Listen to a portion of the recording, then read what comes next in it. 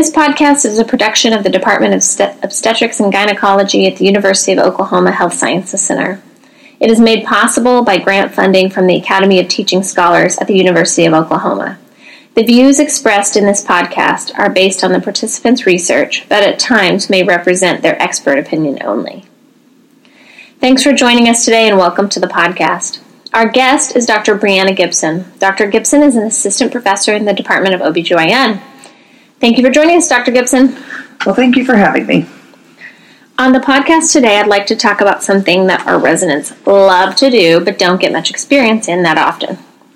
I'm talking about operative vaginal delivery, as in vacuums and forceps. Dr. Gibson, you do a lot of teaching on this topic, so I'm hoping you can provide us with some historical perspective, as well as a good breadth of information about when and how safely to use operative vaginal delivery. I hope I can. In the U.S., about 4% of all deliveries are done via an operative vaginal approach. The majority of these are done via vacuum, with only about 0.5% done using forceps in today's age. Both methods do have a very high success rate. The modern forceps are thought to have been invented by Peter Chamberlain of England around 1600. There have been more than 700 different types and shapes of forceps.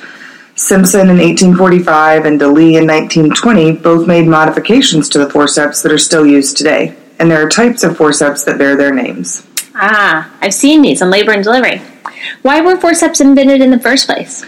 Well, originally, women were heavily sedated during labor, so assistance was often necessary.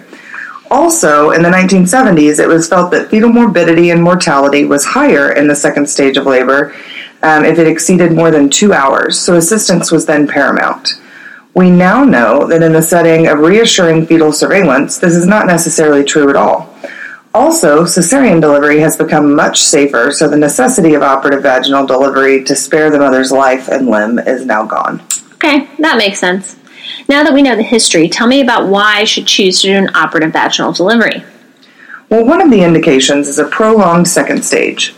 This includes nulliparous women with failure to deliver within 3 hours without an epidural or 4 hours with regional anesthesia. Or multiparous women with failure to deliver after 1 hour without anesthesia or 2 hours with anesthesia.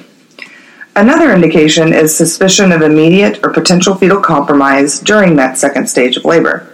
This would be a Category 3 or a persistent Category 2 fetal heart rate tracing.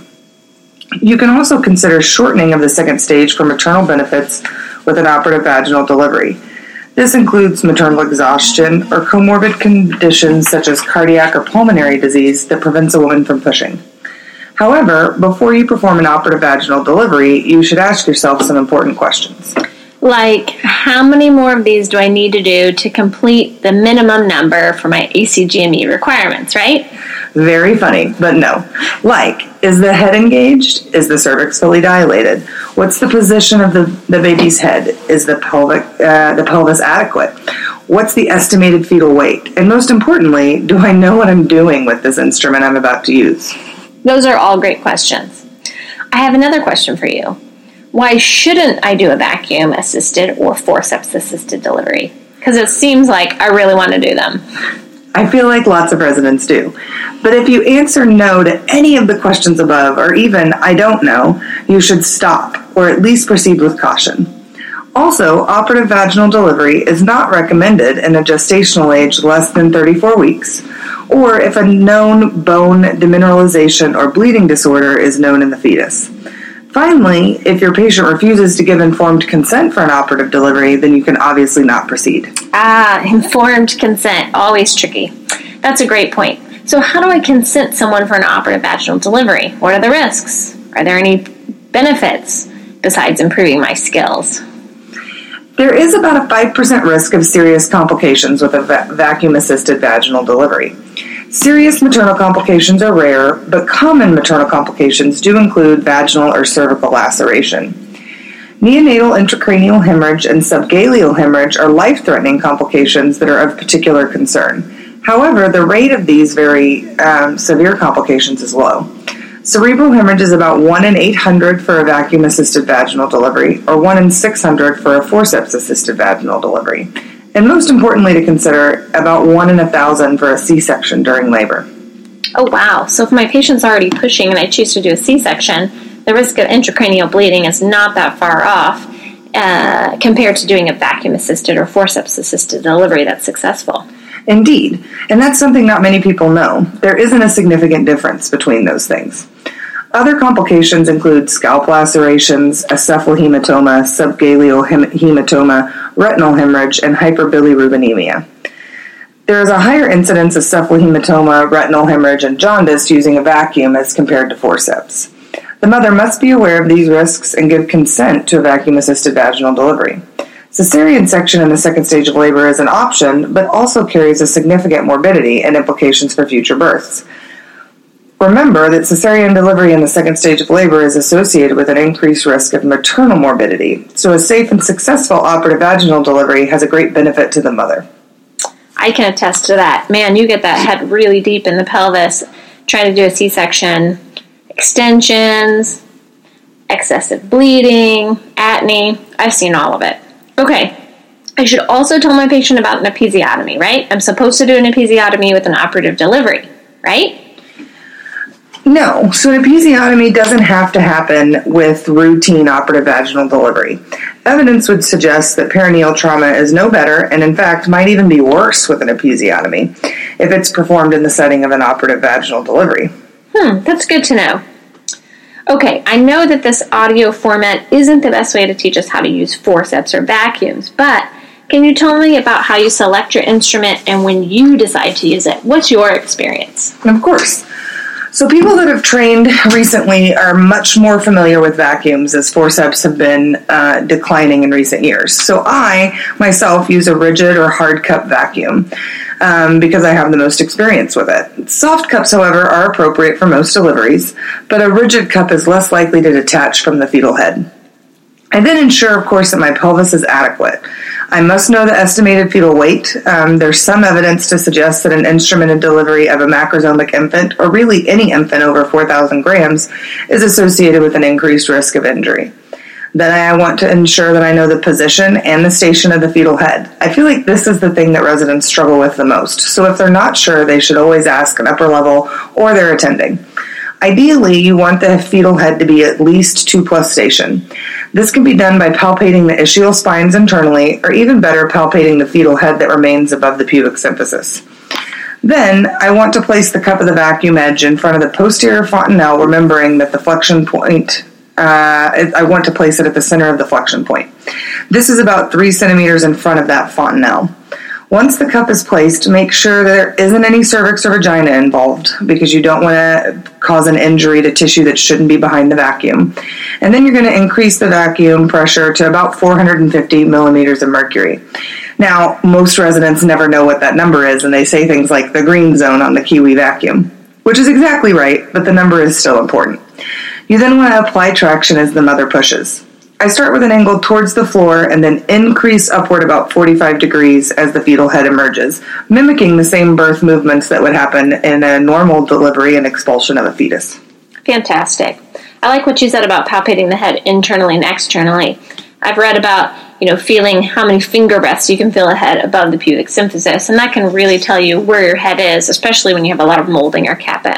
Mm-hmm. So let's talk about when we should abandon the procedure for something safer or different in the setting of going towards a C-section. Sure. So if you can't place a vacuum or forceps, then you obviously can't complete the procedure. This is more common with forceps as they are technically more challenging to place. Now, you might be technically able to place a vacuum without incorporating the vagina or the cervix, and it doesn't mean it's in the correct spot, though. With forceps, you have to articulate the blades, so you can have more difficulty with placement, because if your blades aren't articulating, you're obviously not placing them right. So there's a little bit of a stop there that tells you this isn't correct, whereas with the vacuum, there's no part of the vacuum that tells you you're not in the right place. You have to rely on yourself for that. Then, for me, once my vacuum is placed, if I have no descent with traction, I need to start rethinking my plan. And I think this is an important concept. It doesn't mean you need to pull harder. Based on an increased risk of trauma with more than 3 pulls, I suggest abandoning the procedure if there's no progress with 3 pulls with the vacuum. Additionally, if the total vacuum time approaches 20 minutes, there is definitely an association of poor outcomes, and so the procedure should be abandoned at that time. Probably what most of us are familiar with is the 3 pop-off rule, where we abandon after the vacuum pops off 3 times. Vacuums are designed to release if there's too much traction or pull on them. So this would indicate that there's no descent with that traction that you're applying. Wow, that's really good information to know. I like the idea that, if I pull 3 times and I have no descent, then I need to stop. If I pull 3 times and the baby's moving, then of course I can continue on with a good window of time and remembering that 20 minutes in the back of my mind so that I don't have the vacuum on too long. Exactly. One last thing that I want to address is using a combination of vacuum and forceps. ACOG suggests avoiding sequential attempts at operative vaginal delivery. Population-based data has reported an increase in maternal and neonatal morbidity from sequential application of vacuum and forceps. There's up to 2.5 times the risk of subdural or cerebral hemorrhage when both instruments are used as compared to one alone, and that's huge. The reason we so carefully consider whether someone is a good operative vaginal delivery candidate is because we want our attempt to be successful.